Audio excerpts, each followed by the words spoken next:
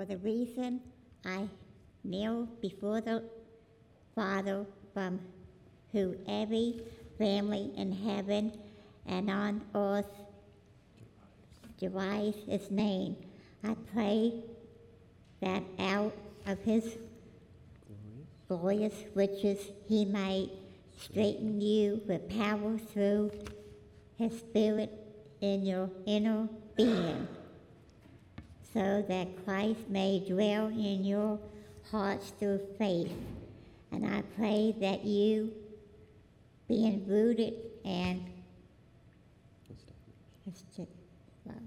may have powers together with all the Lord's holy people to grasp how wide and long and high and deep is the love of Christ, and to know this love that surpasses knowledge, that you may be filled to the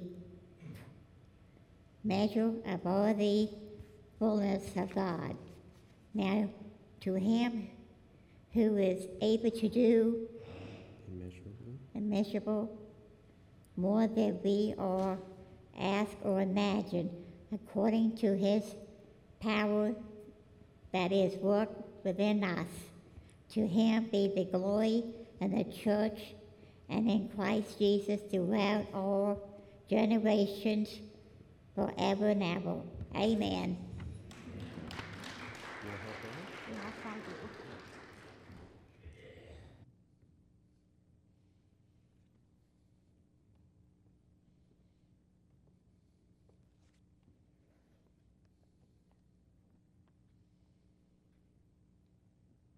Thank you, Karen. Thank you, Dana, for praying. Thank you, ringers, for ringing. Thank you all for singing and gesticulating. I don't know if you could hear or call forth the words to one of the melodies that the ringers were ringing. Part of it goes this way: "Take joy, my King, in what you hear. May it be a sweet, sweet sound in your ear." Mission accomplished, at least with those who have led us in worship today. The Sunshine Ministry is a beloved feature of the community called Yates Baptist Church, and it's a long-standing community that has led us, taught us in so many ways. There are those who have dedicated themselves weekly, W-E-E-K-L-Y, not W-E-A-K, weekly, to being a part of that ministry and supporting both the meals, the teaching, the special opportunities. And I'm going off script long enough to say, if you are a volunteer with our Sunshine community, if you would stand so we could thank you for the ways that you have gone to work. Yeah.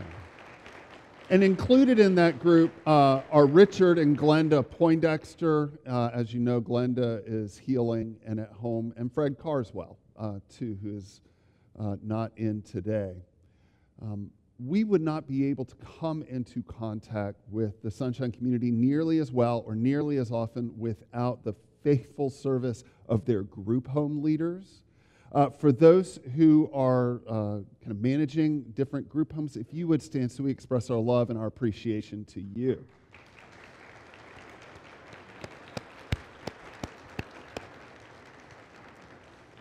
We might take for granted that Sunshine happens here on the campus at Yates. And frankly, in the way it's played out over time, probably 95% of our Sunshine experience happens here. I have good news.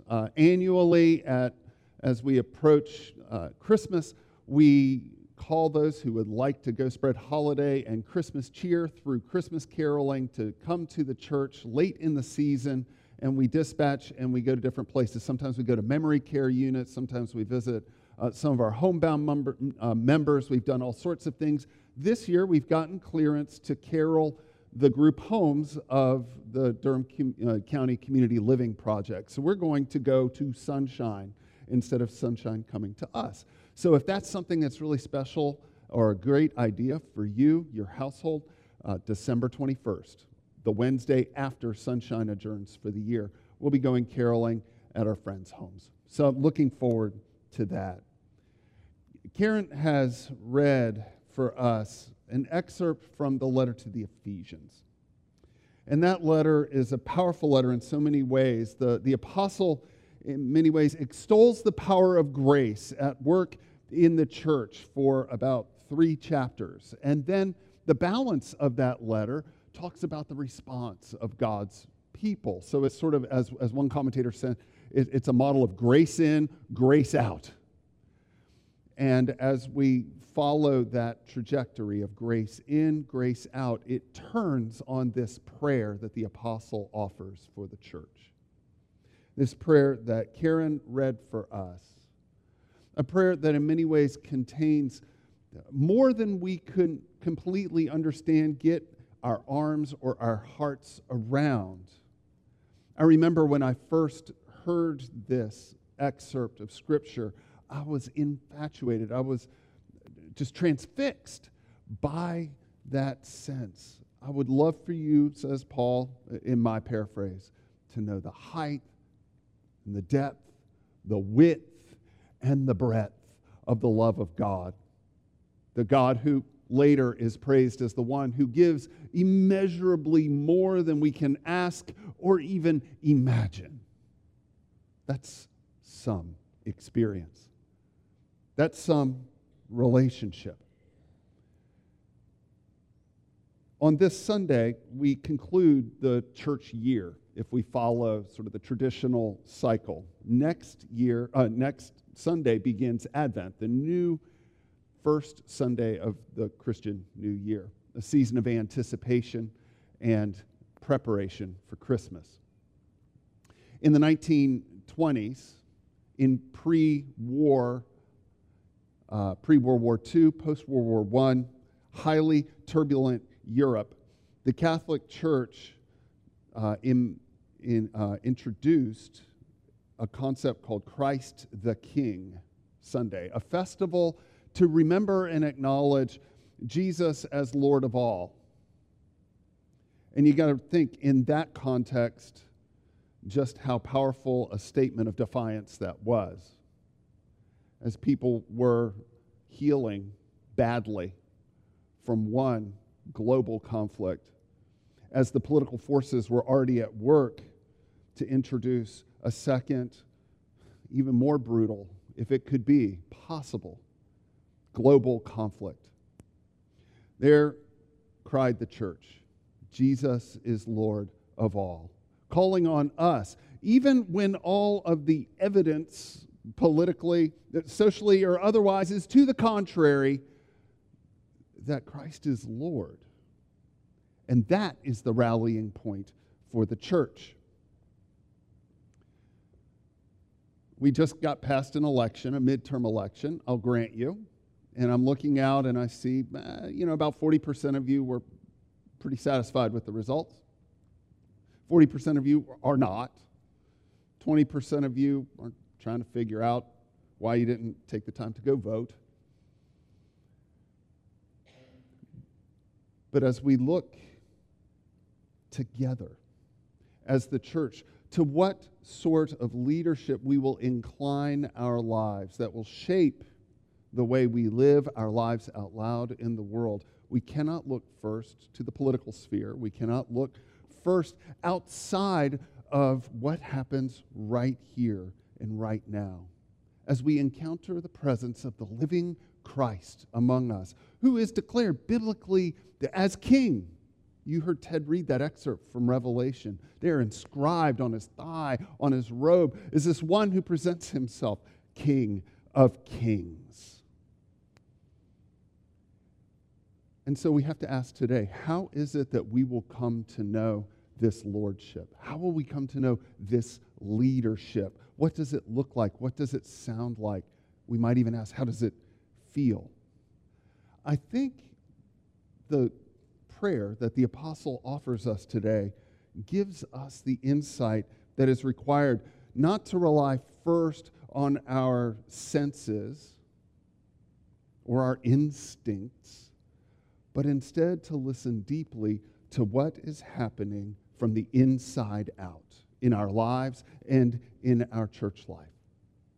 And so the apostle offers this word of prayer, and it gives us the first verb that I want to hang on to. I kneel. And that's simply a way of saying, I am praying. In Greek, it's such a great little phrase. It says, I bend my knees.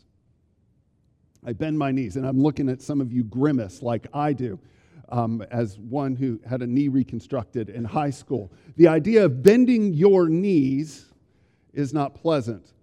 It's hard to get down. It's even harder to get back up. And sometimes there's the snap, crackle, and pop that we've come to expect in those times. But all of us can resonate with the incredible vulnerability that's projected in a posture like that. To get on your knees renders you defenseless.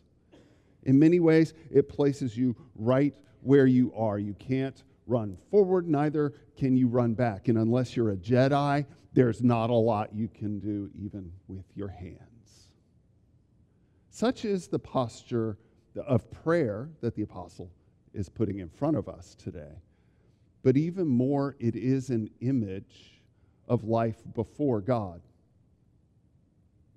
As a friend of mine who he taught at NC State for years and taught the men's Bible study out in what they called the hut in a previous church. I think all churches that sort of went through the 50s had a hut. Out in the hut, he was talking one day about life with God, and he was interfacing it with his love of gardening.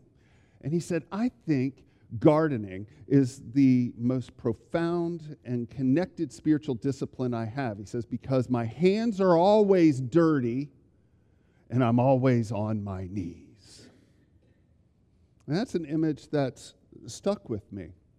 This is not a new idea. The Church of the Nativity in Bethlehem was constructed deliberately with a very low door.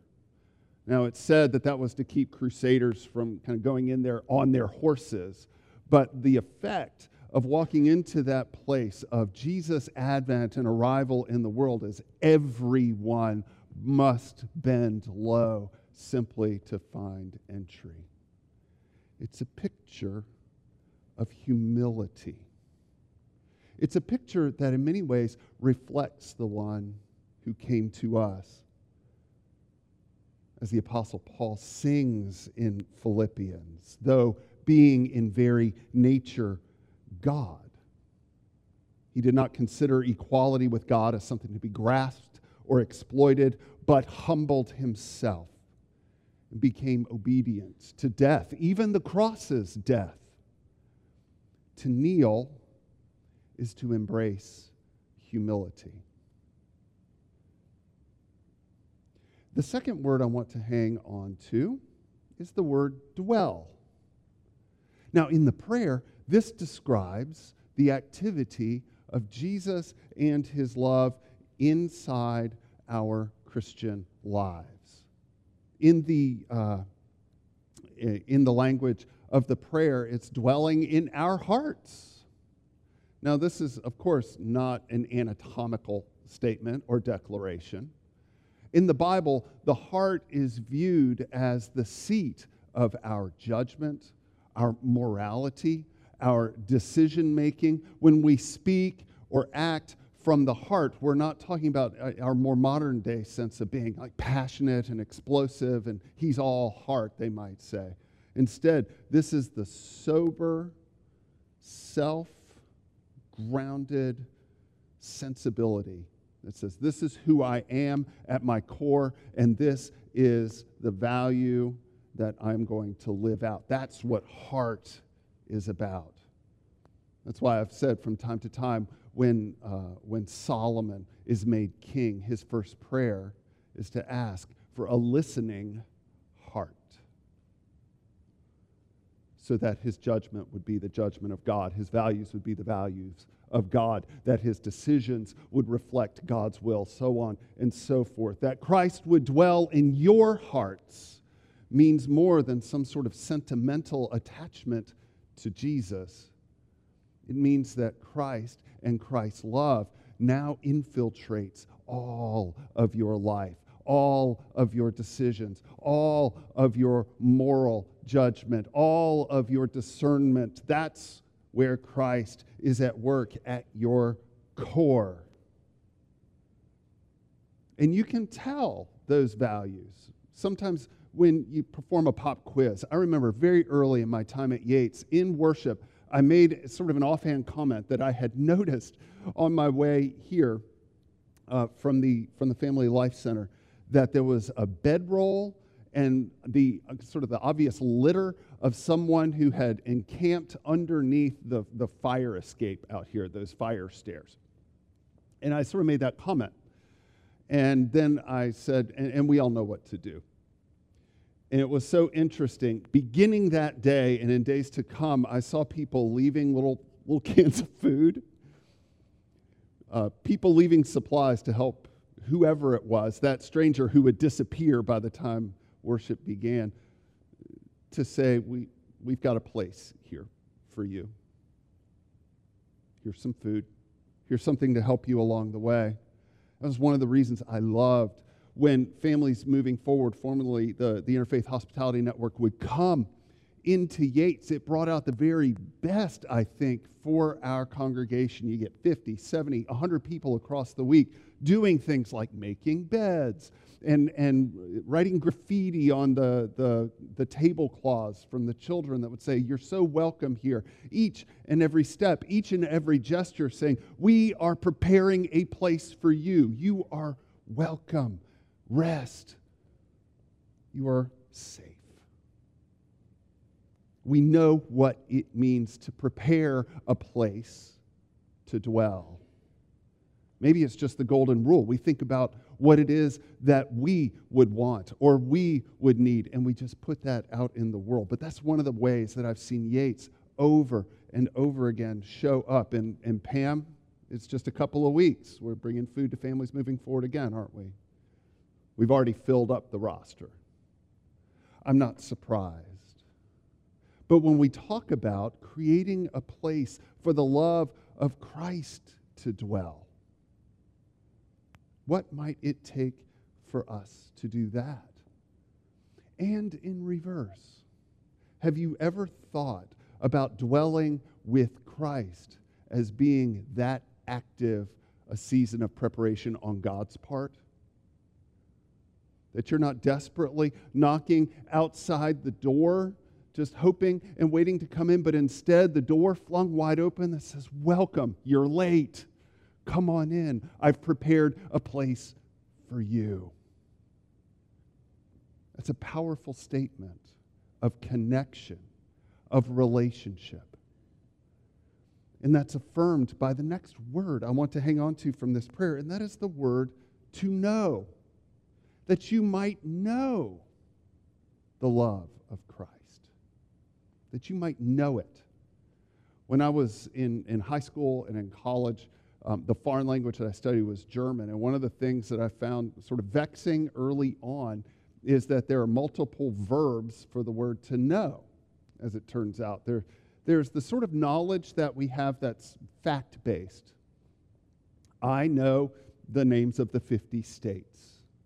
Or I know the names of all the bones in the body. That's the sort of knowledge that resides up here. It's very important. I want my physicians to know the names of all the bones in the body. I want my postal carrier to know the names of all 50 states. But there's a different kind of knowledge that we all know. It's a more personal knowledge. It's a very different thing to say, I know Dustin, or I know Marty. That sort of knowledge is the knowledge of relationship that only comes from being close together, from sharing life together, sharing burdens, sharing joys. And as you grow closer together, the more and more you come to know them. It's one of the reasons I'm inviting you to go caroling to the DCC LP group homes. We only know in part what it is we can disclose here, but have we ever seen where our friends live? Do we even know where they're located in Durham? Do we know any of these things? No, that is mediated through relationship. The Apostle Paul, in his letter to the Philippians, says, I want to know Christ. Not, I want to know about Christ. Give me more facts. There's more going on. Make those facts come alive in my life. Yes, I want to know the power of his resurrection and participation in his sufferings, becoming like him in death, so somehow attaining the resurrection of the dead. I want to know Christ, not simply so that I have the right answer to every question, but I want to know why he did what he did, and I want to know what it means to follow him, to be bonded to him, to be connected with him in the days of heartache and in my abiding hope. And it's an ongoing, unfolding experience of knowledge. Not that I have already obtained this, he says, or that I've already arrived at my goal, but I press on to take hold of that for which Christ Jesus took hold of me. Brothers and sisters, I do not consider myself yet to have taken hold of it, but one thing I do, forgetting what is behind, straining toward what is ahead, I press onward to the goal, to the prize for which God has called me heavenward in Christ Jesus. An ongoing, growing relationship as we kneel, as we prepare in our own lives a place for him to dwell, as we welcome him in, and as we come to know him, really know him. And as we come to know him, we may be surprised at what we discover. One of the places that we look to take a cue for what it is Jesus embodied of God in the world is actually the prophetic word of Isaiah 42. And in that prophetic word, among other things, Isaiah says, a bruised reed he will not break. A smoldering wick he will not snuff out. In faithfulness he will bring forth justice. He will not falter or be discouraged till he establishes justice on the earth. That sounds like a king. But the way it comes about in the word pictures that Isaiah paints for us there, he portrays the way of God's servant as someone who keeps such a low profile that he could pass through all the marshes and even the reeds, even the weak ones, won't break off. There's no twig that'll snap. Even the draft that he might leave behind as he makes his way through is so gentle, it wouldn't even extinguish a smoldering wick. And as much as we want it perhaps differently, we find that Jesus shows us a God who chooses subtlety over swagger, whispering over shouting, persuasion over manipulation, gentleness instead of brute force. And we wonder, is that someone worth following? Would we even recognize what he does as real leadership? I don't think that Jesus would make it out of the primaries these days. But it's a good time to remember that Isaiah also said that God's thoughts are not my thoughts and God's ways are not our ways. And so we come to know a king who does not impose, who does not micromanage, but is relentless in the pursuit of justice. And when we think about God bringing justice to the world, immediately we assume it's justice for us and it's punishment for others. But maybe instead, as we hold this prayer and as we hold the vision of Isaiah 42 together, we can find our place among the little smoldering wicks, our light faintly shining and struggling to stay burning, that in Christ, our King, God chooses not to rain down wrath upon us or break us down, run us over, snap us in half, or snuff us out. Instead, in Christ, God is moving in and among us in a way that the bruised and smoldering lives that we live are not overrun. They're not extinguished. Instead, what makes Christ the King, what makes the reign of Christ durable, is that when we follow him, we see that God is the one who climbs on a cross and takes all the wrath, and takes upon himself all the brokenness and pain and vulnerability and sin of this world into God's own life. And it is God who is the reed that breaks. It is God who is the wick that smolders and goes dark and goes cold, with us and for us. And so to come to know what sort of reign Christ inaugurates, in order to understand what sort of king he might be, we need to see the mutual, relational invitation for us to make space in our lives, not first as serfs, pleading to some higher authority, but recognizing that God has shown us what it means to live in a world according to God. Kneel. All who humble themselves will be exalted, said Jesus. Dwell. I am the vine. You are the branches. If anyone abides in me and I in them, they will bear much fruit. Apart from me, you can do nothing. And know, this is eternal life, that they know you, the only true God, and Jesus Christ, whom you have sent. Amen.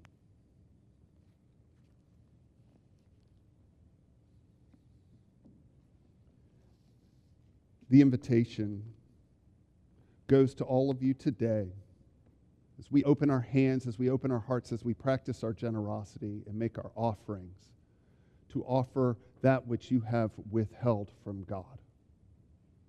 The part that God already knows, but in order to know God, you have to find that you can trust God with that too. The call to Jesus, from Jesus to kneel and dwell and know is ours. And just how far we lean into that call, I think will tell us how far the reign of Christ extends over our lives and through our lives across the world. Let's pray and let's respond.